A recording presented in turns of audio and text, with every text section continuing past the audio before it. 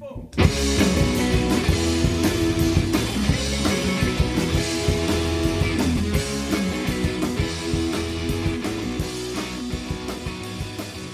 to the Silk Road Mountain Race podcast, a 12-part series covering an epic new bikepacking race through the remote mountains of Kyrgyzstan. I'm Lucy Cahoon, and in the course of the series, you'll be hearing all about the race and the riders, as well as learning a bit about this spectacular part of Central Asia. I hope you enjoy the show. Get lucky with you. The marquee's harder than hell. It's rather just a squeak in my shell. But they want to break the spell, and so acts cool. Welcome to the Silk Road Mountain Race podcast, episode 5. It's beginning to sound like an Agatha Christie novel or something, and it's certainly got quite a few twists and turns in the tale, and it's only day 3. We're going to hear from the riders as they head over the first big pass of the race, Kegety Pass. We'll also be having a more in-depth chat with Mike Sheldrake, and we have tips from a dot watcher and an expert in tracking races so that people watching at home can get the full experience and see the riders are having to put up with. Last off, we waved goodbye to Naomi Friedrich and Ricky Cotter, the last minute pairing, who are setting off only 5 days after the bike should have arrived. So all going well, and never a dull moment here at Race HQ. Just a reminder to those who haven't subscribed yet to the podcast, first of all, what on earth are you doing? And secondly, if you head to the race website, you can get links there to how to subscribe and make sure you don't miss any further episodes. So first up, a quick race update. Things change so quickly now. The speed at which the leaders are barreling along these trails is absolutely incredible. So as of this recording, we've got 81 riders still in the field. Not all officially in the race because some have chosen to take a break, receive assistance, considered scratching, and then pulled themselves together and got back out there, which is testament to their grit and determination and self-punishment. We also have approximately 13 riders who have scratched. Again, it's a pretty fast-moving picture, so that may have changed by the time you hear this. The leader is still Jay Peter very much out in front. He has covered about 830 kilometers as I speak. It's just absolutely incredible. He's expected to reach checkpoint 2 at any minute, in fact. About 20k behind him is the second rider, Pierre-Arnaud Lemagnon. He's doing very well. There are about 4 or 5 riders strung out at the front, behind which is where some of the bunches start to appear. And then towards the rear of the pack is again where it gets fairly spread out. So the distance between the front and the back at the moment is over 500 kilometers. It's just an incredible picture of how challenging these conditions are for people. The weather itself has been mixed, so after a very light drizzle on day 1, that quickly deteriorated into snowstorms and hail at the top of the pass, which made an already very tough day 1 even harder for people. Although, by all accounts, there was one particular rider whizzing merrily down the other side with his open cycling top drinking a beer. I didn't see that myself, so that may be an apocryphal myth. Weather now has settled a bit, and we've had reports from the other extreme meteorologically of 45 degrees recorded on someone's Garmin. So, pretty much everything being thrown here at these riders. How's it going, Jay? How are you? Great, man. How are you? What's happening, dude? All right. You don't have to stop. Oh, no, I'm not stopping. I'm out of here. All right. He's the smart one. So I'm with Pierre-Arnaud Lemagnon. He's 4th currently. I don't know if you knew that, but anyway. He's almost at the summit of Kegety. What do you think of the race so far? It's not bad. We've been treated with nice weather in the bottom of the climb, and it was not too hot and everything perfect. And yesterday I looked at a Norwegian weather forecast, which were forecasting, rain. And here it comes. And actually, it's not rain. We get a little bit ice. How do you call that? La grêle? Hail. Hail, yeah, a little bit of hail. So I have to put the jacket. So finally, the right temperature to ride, actually. It's good. Yes, thunderstorms. So you're happy about the thunder then? So I'm pretty happy to be at the top. And so I can I can escape this area quick. But that was the plan of the day. Ride not conservative, a little bit hard, to make sure you get to the climb at the top before dark or as soon as possible to cover distance and get back to low altitude as soon as possible for the first day. So, deal is done. Sounds like a plan.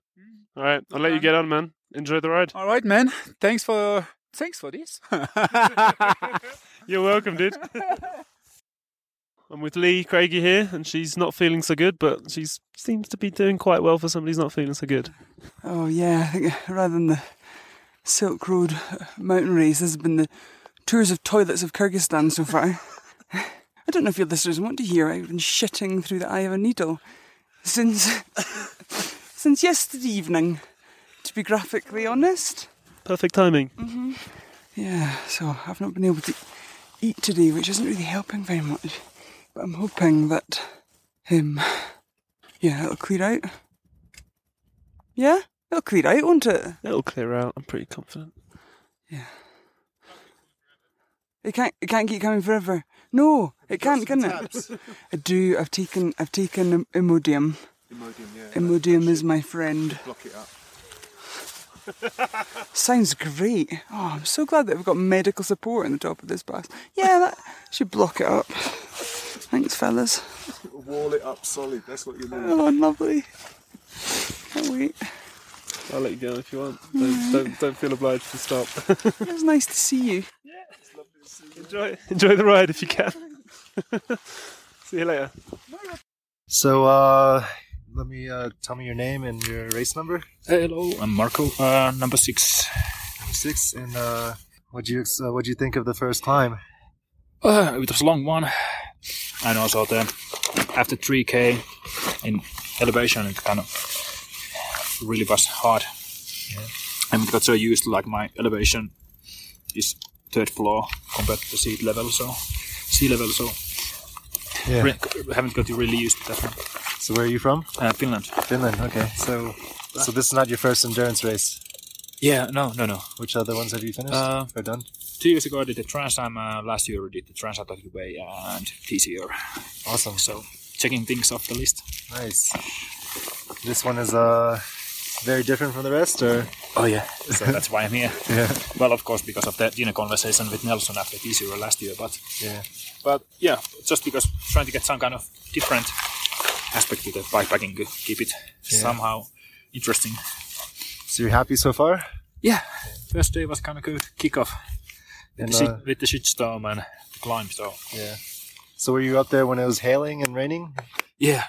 Did you just ride through it, or did you stop? You can I just put my rain jacket, the rain jacket on and keep forward. So it's nothing compared to the cold that you get in Finland.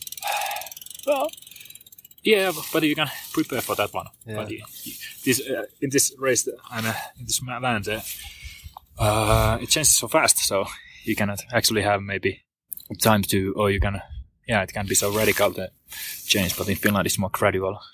All right. Well, I'll leave you to set up and have a good night's rest. Thank you. Yeah, thanks for having a chat.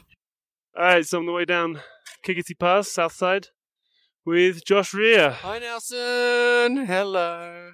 So I'm a bit delirious at the moment. Oh shit, that was fun. Yeah. Got caught in the storm, and so I just put Nirvana on and screamed the whole way. And it was thunder and lightning, and and I was just come as you are, and just screaming, and I think that's what got me through.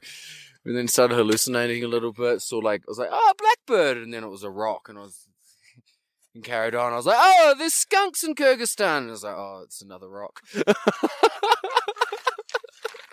So was anyone else there to partake in your delirium and screaming? I don't know. I don't know. Tunnel vision, man. Otherwise, you feeling good? You fresh? Yeah, I'm feeling good. Really? Yeah. Last night, made a bunch of sandwiches. 6 or 7 sandwiches, which has sort of kept me through. How many sandwiches do you have left? 1. But lots of coffee. Sat down, did a little bit of yoga on the side. Made some coffee. Dunked my head in the stream. It was really out of it, super hot. dunked my head in the stream, and then came out, and I was like, did I just put it in? So I put my head in again, and I pulled it out, and I was like, did I? And I was like dripping wet. I was like, fuck, I must have. And it was so cold that my entire head went numb, and I didn't realize that like my head was actually underwater. And then I started like trying to drink the water, and I could see it going in my mouth, but I couldn't taste it. It was like, yeah. You delirium. sound like maybe you should probably take a bit of a rest, No, Josh. I'm going to keep going. No, I'm going to keep on going. I'm going to send an okay message. I'm going to hold this down. And hopefully it works, because this tells my mother and my grandmother and my auntie and you, because I hooked it up saying, hey, I'm adventuring. I'm happy. I love you. And so you should get an email just now if it goes through. I don't have any service right now, but okay. I'm sure HQ will get an email. And you'll be all good. So what's the plan for tonight? How far are you still going to go? I have no idea. I don't have a plan for how I'm riding. My plan is to equip myself for the circumstance and then just go with how I feel. Sounds like a plan. Well, Yeah. enjoy, man. Catch you later on the road. Yeah, thanks, man. Oh, word of advice. If you ever want to do, like, second edition, you could do Silk Road Mountain Race Single Mountain and just do that pass over and over for, like, 14 days. It's so liked cool. Yeah. Super cool. It was breaking some people, and it's sort of like, it's a real test of character. Yeah.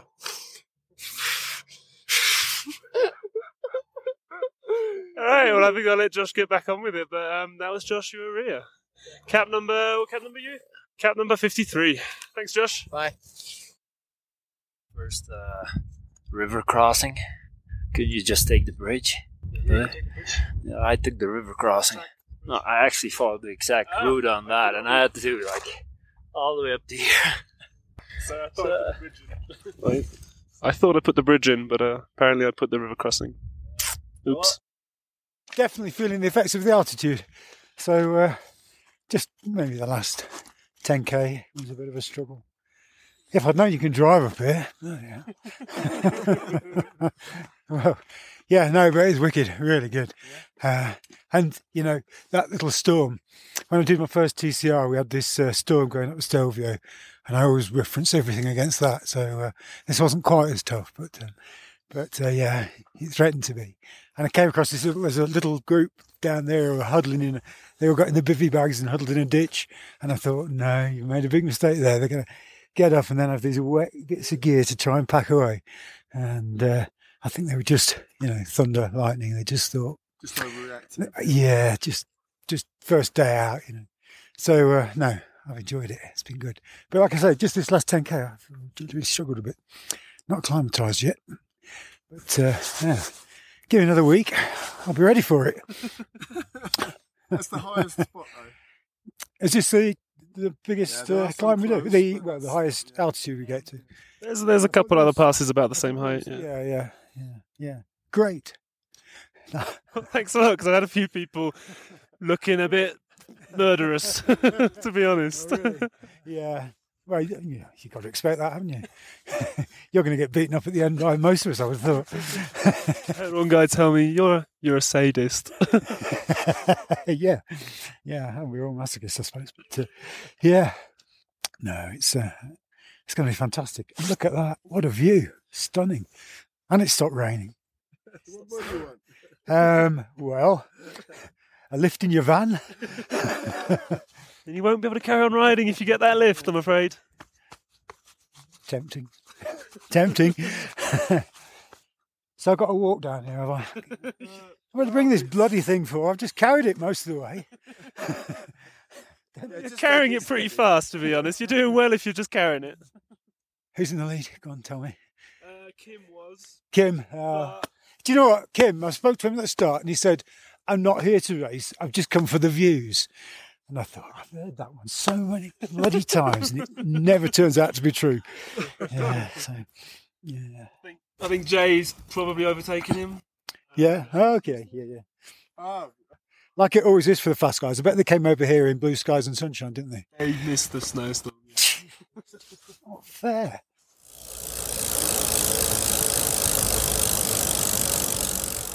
That was Mike Sheldrake, or Shelley as he prefers to be known. He's a veteran cyclist from the north of England, and he's one of these people who, just to look at their face, you know he's had a few interesting stories in his life.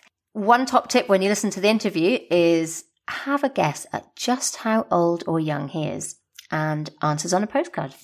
This morning I'm joined very early in the morning by Mike Sheldrake, who prefers to be known as Shell or Shelley, veteran rider, sextagenarian, and all-round good bloke, according to everything I've heard. Good morning. Morning, Lucy. A fair introduction? I think it is, yeah. The sextagenarian bit shocked me a bit, but you're right. Yeah. 60 at the start of this year, so yeah. And I'm probably going to play on that, that's going to be used as an excuse, without a doubt. I don't know, you've got an excuse actually. We'll come on to that because I've been looking at some stats about the benefits of veteran versus rookie. So yeah, I'll ask you. There are no benefits. Or maybe one or two, but they're pretty minor. They're far outweighed by all the disadvantages. I tell you, they say that age is just a number, but it is definitely not just a number. Okay. In fact, I might even ask Nelson if I can start a few days early. I think that might be classed as cheat. Well, I don't know. No. Just even things up a bit. A lot of people say that they are racing themselves. Okay, you might be part of an organised race, but it's really just against you. And I think some people that's genuine, but then other people, they say that, but actually No, it's not. No. Everybody's racing somebody else. I'm sure of that. They'll all pretend they're not racing, but everybody is, and so they should be. You have to race. I think you've got to be trying to catch the person in front of you, trying to stop the person behind you catching you, and the whole thing works then. And for me, the race isn't everything. The race is, in fact, the race is just the background to having an adventure. The race is the context in which you have the adventure. But if you're not racing, you're touring, and it isn't what it's meant to be. And I think people have to embrace the spirit of the race, and that means racing. And it doesn't matter whether you're right at the front or right at the back. You can still race. There's always somebody in front of you, and I suppose if you're right at the back, as I may well be, because might remember be a couple I'm 60, of yaks or something. Then there may not be anybody behind me, but most people have somebody behind them who's they're trying to get away from, and have a race with them, and it's great fun. And don't worry if they get ahead of you, because the next day you might get ahead of them. That's the way these races work. Good, it's all good fun. So why the Silk Road in particular? Well, I guess there's lots of reasons. I mean, one of the things is just it's a bit more out there, a bit more extreme, a bit different. One of the things that I did the Transcontinental. The first of these type of events really I did was a Transcontinental, and I did the second one. And I always regret not doing the first one. I didn't do it because it wasn't on my radar. It came on my radar just as it was starting, and I watched the first one as a dot watcher. And then I did the second one. And the first Transcontinental was brilliant. Nobody knew what they were doing. And there were a lot of them, I think, had just bought a Garmin for the first time as well. So they were going, even in France, they were going around in circles. It was just so good. They didn't know where they were going, didn't know how to navigate, didn't know anything about it. It was so good to watch. And I think the first of any of these events is always the best. Mm-hmm. So of course, of the mystery.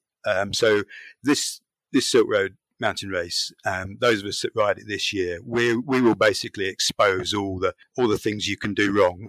We'll make all the mistakes. We'll get short of food in the wrong places. We'll take the wrong kit and all those sorts of things. And all of that will be, or a lot of it will be exposed to everybody else. So everybody who rides it afterwards will not have that joy of discovery, really. So one of the reasons is it's a first time event. And as I say, another reason is just, the sort of esoteric nature of the place we're going to.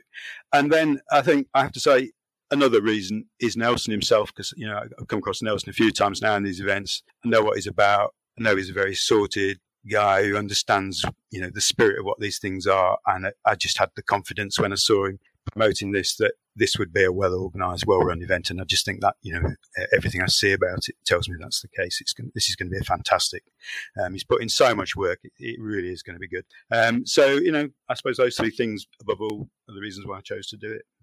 So what is your motivation? I understand the motivation of once you've committed and you're there in the start line, there's a whole load of stuff going in there about the work you've put in and pride and all the rest of it. But when you have down times, whether that's in training or in race. Maybe it's even harder in training, actually. What's your kind of motivational mantra, if you like, that you get yourself up and to do it? Because you could say, okay, I'm 60, I don't need to prove a point, I've done this kind of stuff before, so what keeps you going? Do you know what? It worries me that I might be trying to prove a point, because I hope I'm not, because at 60, obviously, you shouldn't be needing to prove a point. And I think about this a lot, especially when I'm riding itself. Why am I doing this? What's this all about? And I guess I think most riders do. In terms of my sort of mantra to motivate me, I don't know if I've really got a mantra to motivate me, because I just enjoy riding, as I say, and I don't really train. I don't do what I would call training, in the sense that I have a plan and I follow a plan and everything. I just ride my bike, and every ride is effectively training for the next ride. But so I don't have to drive. I don't have to find ways to motivate myself and drive myself, in a sort of training sense. And in fact, to be honest, it's more I'm just excited about what's coming up all the time, and I'm just enjoying riding my bike. That's pretty much how it goes. But in terms of why I need to do these sorts of long events, I like to think it's the adventure. I was thinking about this actually whilst I was doing this Nordkapp Tarifa. I was remembering that when I was very young, 4 or 5 years old, we used to go on family holidays to the beach in Wales, and my strongest memory and the thing I enjoyed most was going off on my own and climbing up some little cliffs behind the beach. And I had a little sort of secret circuit that I would scramble around and then come back. My parents were sat on the beach, and I remember thinking, and I just loved that, and I loved the adventure, and it is just exactly the same feeling I get on these rides, the adventure, which is what I keep saying, it's the adventure that attracts me. And I know when I was a kid, I didn't do it to make a point. I didn't do it to prove anything. It was just, the spirit of being a human being and enjoying an adventure. And hopefully that's what's, motivating. That's why I do these rides, and I'm not trying to prove anything to anybody, really. But I also have a theory that every one of us who does these rather extreme rides has got something a little bit awry somewhere, and has got some issues, or whatever it is. And to be honest, I line up at the start of these things, and I look around at them all, and I think they've got some issues. Yeah, they've definitely got some issues.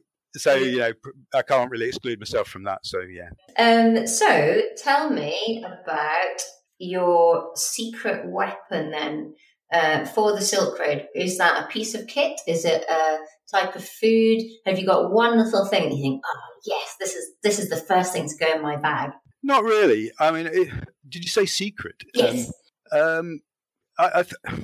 If I've got any strength in me, and I'm not unique in this by any means, it's my ability to keep going and to look after myself, I suppose, and to the overnights and things like that. I have absolutely no concerns about, sleeping out, finding somewhere to sleep. That's an advantage of getting old as well. You can sleep anywhere. I doze every day in the middle of the afternoon somewhere or other. So I know I'll be able to get to sleep. So just looking after myself isn't really a concern, and that is just fun for me. And on these events, I try not to. It always feels to me like when you book into a hotel, you basically book out of the adventure. That's true. So I always try and avoid that. Getting the credit card out and saying, right, tonight I'm going to stay in a hotel, and I do that. Yeah. But I try and avoid that because, to my mind, it almost nullifies the adventure part. So I like that bit of it, and it doesn't daunt me in any way. And I think I'm quite good at it. I've got, I used to do lots of mountaineering and lots of sleeping in all sorts of strange places. So I'm really comfortable with that. Whereas I know a lot of people that's new to them. That's quite challenging and that's quite difficult. So it's not a secret, but it's probably one of the areas where I'm a bit stronger than some. So I might be not a very good cyclist, but I'm quite good at sleeping. Really, that's my secret. Underrated skill. Because, the secret of these events is not so much the cycling. It's more about how you deal with the times when you're off the bike. How do you keep those times short? How do you make them efficient? How do you keep them tidy? How do you get good rest out of them? And you can easily make a mess of the times when you're off the bike. Is there one thing other than, you've described it very eloquently about the whole sense of the adventure and the plumbing the depths of mental and physical resilience and stuff. But plumbing the depths. Is there one thing? I'm rising to the height. Yeah. Is there one thing in particular that you're most looking forward to about the Silk Road in particular? Oh, it has to be, well, I suppose there's two things, but I suppose the first one is the people of Kyrgyzstan itself. These events are always about, well, there's lots of subtexts to these events, but people are ultimately, and then it's a strange one, I think, because, these are solo, unsupported rides. And Nordkap Tarifa, 2 weeks of the ride, and I didn't see one of the other riders at all, visually, in the middle part. Well, there were riders, there were only 50 or so riders in the event, and by a week in, we were strung out, and so I had riders, 50k in front and 50k behind, but we pretty much were moving at that with those gaps permanently there for fortnights. I didn't see riders. However, you feel like you're getting to know the riders just by the way they're moving, their dots are moving, the things that other people are saying about them on Facebook, because you look at social media as you're going, and I don't know how that's going to pan out, obviously, in Kyrgyzstan. But so you sort of get to know riders, but you also get to know the local population. You interact with them in a fantastic way when you're on a bike, and especially when you're on a bike in a challenging way. You're trying to find things, trying to find food. You maybe need some repairs. You've got to get people involved. You've got to get people to try and help you out, find places for you. So local people and these people look as though they're going to be. And I've never come across any country yet where we haven't had a great reception. Everybody's always great and helpful. So I'm expecting meeting with people to be the highlight, really. And then the scenery, the scenery is going to be stunning. I don't think there's any doubt about that. And those are the things that always, all of these rides always stand out. The people you ride with, the people you meet locally, the scenery you pass through, those are the key things. And then the other people, of course, the dot watchers, the people that sort of come in contact with you through social media, and that's a very bizarre thing, and that's also very special. And it all becomes this kind of sort of welded together family through this context of a race. It's quite bizarre, but very special. Right, I'm going to let you go soon because it's. I'm aware that I'm taking up a lot of your time, but I could chat to you for ages about this. Okay, 2 quick last questions. Oh no, maybe 3. What scares you the most about the race? I don't know that anything scares me, really. What scares me the most? Wolves? I suppose. Sorry? Wolves? No. Do you know what? Animals really don't scare me at all in these events. I've never had any concerns about wolves. I mean, they scare me. Like I had some dogs come running up out of the dark on the ride the other week and barking really loudly, and I jumped out my skin. But I mean, in terms of worrying about anything, don't have any concerns about animals. What scares me? I don't know.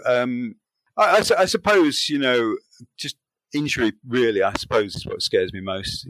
Getting injured, that would be the most difficult thing to deal with. Badly injured, I mean, you're stuck in some way and needing help, or ill really, illness or injury. I suppose that's the thing I just wouldn't want to happen. Okay, in 3 words, what does cycling mean to you? Well, happy, challenging, and contemplative. Like it. Good answer. Strange word. No, fantastic. Yeah, really, really interesting. Food for thought. I get it. Good. Thank you. Lastly, given that you're excited about meeting the people and going to Kyrgyzstan, have you been brushing up either on your Russian or your Kyrgyz? No. No, it's... you know what? Again, sorry to keep going back to it, but Nordkap Tarifa that I've just done went through 14 countries, wow. And I've got a little bit of English and a little bit of French, and that's it really. And it really was a problem, not a problem, but a challenge in a lot of places. My lack of language, and I felt this is a real weakness. And I did think, why have I let this happen? Why am I not learning languages? But having said that, you can get your smartphone out now and type a phrase in English, and you don't even have to pronounce it. You just hold the phone back up to the person. That's not the spirit of adventure. You need to use your international sign language. Well, it's an interesting point actually, because the spirit of adventure is largely missing from all of these events because of things like the technology. You have to say at the end of the day, these aren't really self-supported solo events, because you have this whole, we've talked about the community around you and messages going backwards and forwards. And I was thinking this as well as I was riding, how you just can't avoid that now these days. So that contact is there. But, again, maybe, I don't know what the comms links are going to be like in Kyrgyzstan, we may find that we are a bit more remote and on our own, and truly solo, self-supported riders, and not getting people sending us messages from home saying "You've gone the wrong way again" or whatever. So Yeah. I've had that. Oh gosh. Not helpful. Right, listen, thank you so much. It's an absolute pleasure to speak to you. My pleasure.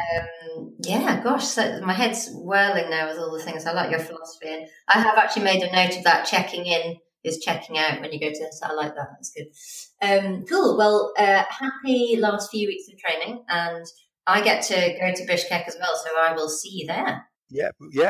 Oh, fantastic. Well, I look forward to seeing you, and not far away, is it? All right, thanks very much. Yeah. All right. Thanks, Lucy.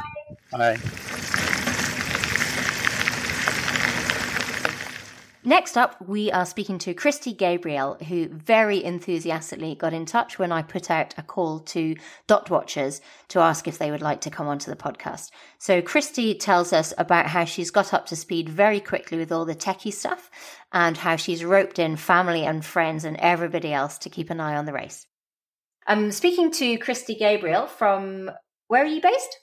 I'm based in Amsterdam, but a native San Franciscan from California. Aha, right. Okay, this is cool. So a San Franciscan in Amsterdam following a race in Kyrgyzstan. Yes, exactly. I live in Amsterdam. Right, okay. You very kindly answered my email last night that I put out to all the dot watchers, those very kind volunteers who've been ascribed about 7 to 10 riders each to keep an eye on. You sounded super enthusiastic. Tell us just recap what you said in your email. Well, yeah. So my boyfriend is John Woodruff, and he is in the race. And about this time last year, he mentioned this race when it was just rumors, and people were scouting the route and everything. And he was super enthusiastic. And of course, I thought he was rather insane. And as the year progressed, he got accepted to get into the race. And next thing I knew, he was going to Kyrgyzstan. So I wanted to know what was up. And when the organization sent out feelers for volunteers, I definitely volunteered. And it didn't really hit me until he was on a plane to Turkey to connect to Kyrgyzstan that I needed to learn everything about dot watching because I had read the briefs, but I didn't download the Trello or the map progress or any of that stuff. So I spent 2 days crunching and cramming and watching tutorials and playbacks and moving cards and experimenting and things, and felt prepared. Yeah. Also, his children are in America, and of course, he has no contact with anyone. And so I am devoted to providing them with daily updates and screenshots of where he is on the map progress and things like that. So I've taken it a little bit next level in terms of dot watching. And the ones that I'm officially watching, I've developed, like, I care about these people. Like, I really found them on the social media. And I've connected with, I think, all of them at this point in a series, either either chatting or through Instagram message or direct text messages for some of them that don't have a presence on social media. So is this in advance of the race? I started the day when they were all in Bishkek reaching out. And then now that some of them have scratched on my list, they're in contact with me more. And I have one Russian younger writer. Well, I think he's younger. He's sort of in the back, and I'm always watching my guy, but he gets text messages off to me. So I'm thinking maybe he has some wild Russian phone or something. I don't know, but I get messages from him. Yeah. So, I mean, just it's harrowing to watch them. And at first I wasn't sure how many comments I should put. I would say when they went to sleep, when they stopped moving, what elevation they were at, how many miles they'd gone, or kilometers they'd gone, things like that. But watching your dot move backwards, for example, that's in the manual, not the manual, but, the guidelines, like, hey, unusual activity, report that. And so I did see that happen with one of my dots, and he ended up scratching with a mechanical. I saw another dot go down the mountainside and watched him sit there for 8 hours and finally reached out. And it turned out he decided to find a home to stay at. Really? So he was off, he was off the route and in an area you wouldn't think he should be. Like I thought he fell off the mountain or something. But yeah, he was just in a yurt. So I'm taking this seriously. Like I feel I'm a mom and I'm definitely maternal about my dot watching. Sweet. Yeah. So you've got 4 of them have scratched already. Is that right? Yes. Let's see. Officially, yes. 4 of my 9. I'm down to, let's see, 1, 2, 3. No, 5 have scratched. Wow. Yeah, 5. And I just got a message from 2 of my riders that they might be scratching in the next town because one of them's back brakes are gone. Oh, he's my riding goodness. You kind of need your back brakes. Yeah, he's riding right now with just his front brakes, like jerry-rigged somehow. So they're making a decision if they'll both move on or, yeah, I don't know. I'll find out today. I'm not going to draw any conclusions, but you kind of seem to be an albatross if you've got 5 of your 9 scratched. I'm just saying some people have all 10s. I'm feeling also like, what is this? I'm like, am I jinx? Like I'm a new dot watcher, and I have several experienced riders in my list. So I see some strong ones, and I'm hopeful one of them finishes. But it's weird. I think out of my riders that I have several. Next year, nobody's going to want to go with you. Like, not with Chris. Right? I'm going to have a fake name. But I do find this all fascinating. So I'm glued. It's I can see how folks can get addicted to watching, especially if you know the riders or you're a fan or you follow these guys who are, quite professional, then you could get into this. Yeah. No, I'd never understood how addictive it was before. And I thought, there can't really be people that do that. But there are, and you're one of them. And we're doing it here, obviously, for different reasons, looking at the safety and the constant updates and how far people are away from the checkpoints and the border and stuff like that. But you do, I think when you said you feel maternal, you really invest emotionally in these people. Yeah. Absolutely. And some of them are very, formal and professional. Some of them had no awareness that they were assigned a dot watcher. Right. So I think this one rider was under the assumption, that it's like some board somewhere and it's computer and, maybe some flags get, like all computerized. So if someone's not moving for 6 or 12 hours, then the computer would go, boop, that's, this person isn't tracking anymore. But she was surprised to learn that we are these little groups of people are being watched by one person, and so she was like, well, that makes me feel great, that I'm actually being watched by a human. It's very personal. Obviously this is like my first I was just gonna say I made like a newbie mistake where I was watching someone and straight away he stopped at like 25 kilometers and didn't move for like 4 hours. So I instantly thought something really bad happened because, come on, it's like 25K in. Who stops? And I didn't know quite what to do. So I emailed Nelson. And, in the guidelines, they also say, like, don't bother us. We have a lot on our plate, worry so much, blah, blah, blah. But he was great. He messaged me back right away that this is normal. And, so right away, like the first day, I kind of got a vibe. And now, what are we, 4 days in? I think I'm losing track of time. I have a flow of these people that I'm watching. Like I get how they're pacing. It's weird. I know after week 1, I'll probably have a pretty good, stamina gauge on these riders as well. So you've just increased your family twofold because you've got 6 kids already, haven't you? Yeah, I have 4 and my boyfriend has 2. So when we have co-holidays together and everything, it's wild. Yeah. And he brings bikes everywhere. We'll put bikes on trains, 8 bikes on a train to go somewhere. It's insane. And how's he doing?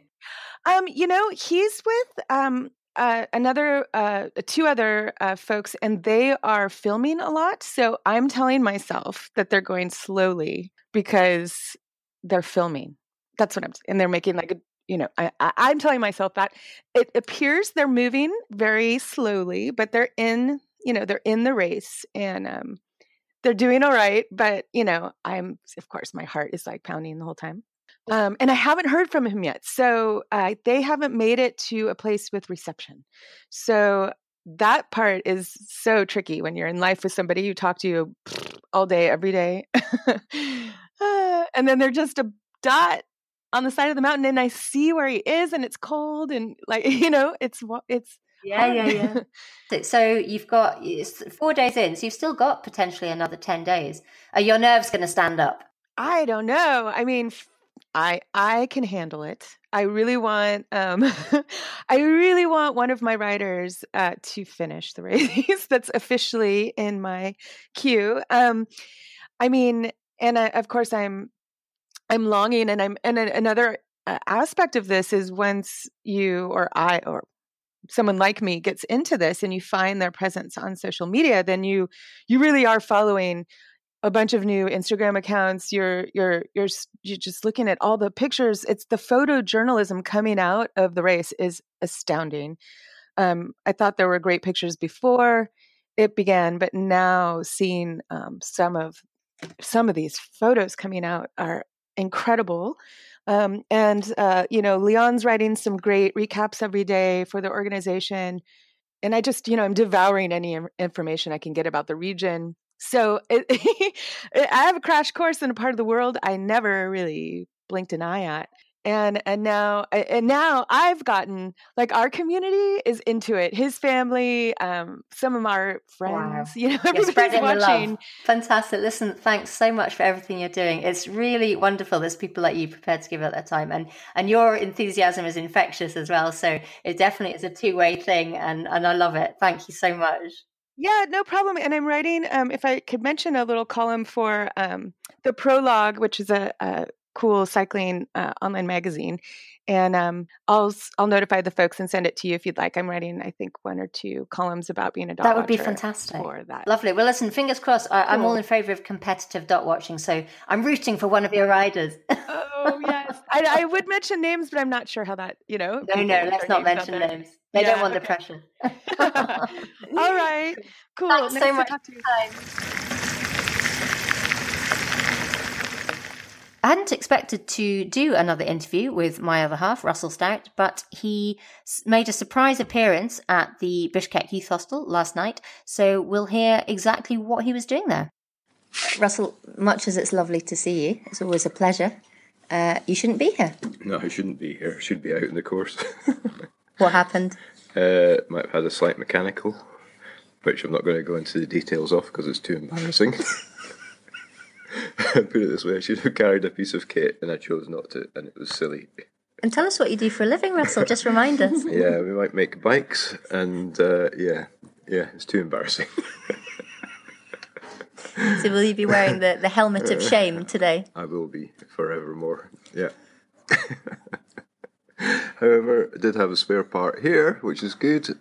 So bike's fitted up, and hopefully should get some transport back onto the course. I'm not going to get back to where I stopped, unfortunately, just because it's going to be too difficult to get to, and I'll be too far behind to catch up or get around the rest of the course. So I'm going to get to Chayek and see what happens from there. So I'll probably be sitting at the back of the field, but that's fine. They've got some friends that started a wee bit later, so might catch up with them as well. So we'll see. It'll just turn into a different kind of trip. It's still going to be hard, still going to keep pushing on, but we'll just see what happens.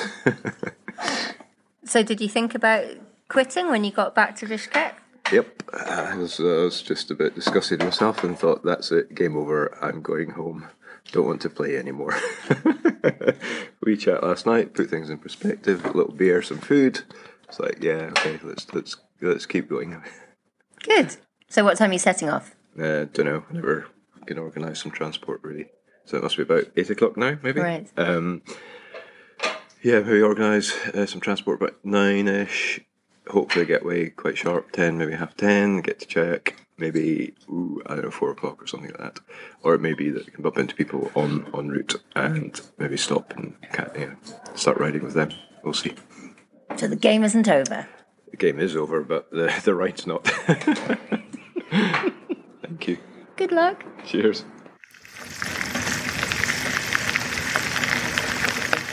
And last but not least, we say goodbye to the ladies, Naomi and Ricky. Spoke to them a couple of hours before they set off, grinning and just desperate to get their legs turning over, having patiently waited days and days in Bishkek.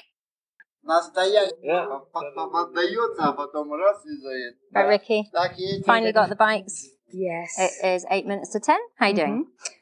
Very keen to get going.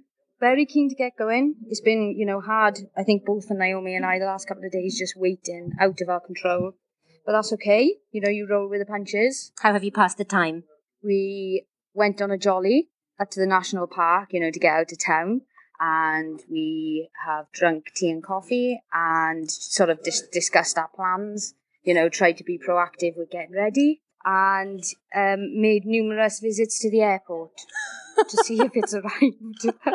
So what was it, fourth time lucky? Third time? I think it was something ridiculous. Yeah, it was ridiculous. But, it is what it is, and that's happened, and now it's a change of mindset, and, what happens now is what we focus on, not what has happened. So what's realistic? Can you get to checkpoint 1 and make up time, or are you going to take a shortcut? What happens? I think we both, I think, would rather be within the field. So what we're going to do is we're going to cut up some of the route and accept that we won't have a finishing time, so that we can be within the feeling of the race. I think realistically, we both don't know what each other's capable of, so we're going to have to make that discovery quickly. So it's best not to be too ambitious and put the pressure on to get to certain.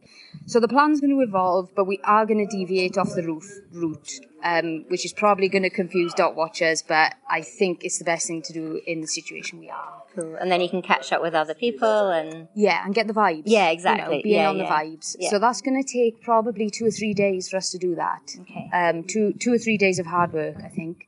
And then about 9 more of hard work. Oh well, we'll think about those when we've got to the first goal.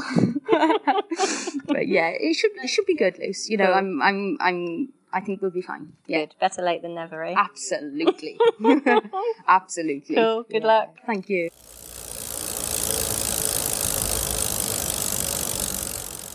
So that's all the excitement from the field. Back at Race HQ, things haven't exactly been quiet here. So we have had an SOS incident to deal with. Thankfully, nothing serious. We also have been supporting riders who have decided to scratch, making sure they're okay and assisting with their onward logistics. We've made sure that the borders on the Chinese side have been suitably sweet-talked by our control cars and volunteers to make sure that the path through the border is as easy as possible. And last but not least, we have been rummaging through riders' underwear. That was all above board when one rider got in touch in a panic, thinking that he may have left his passport in his luggage. So, getting up close and personal with all sorts of people. Pretty hectic, and it is only 3 days since race start. Oh, and lastly, we had an email request a few hours ago from a rider asking when next year's entries are open. Pretty keen. That's all. Tune in next time, and goodness knows what will have happened by the next time we chat. So listen up, and in the meantime, goodbye or das vidanya.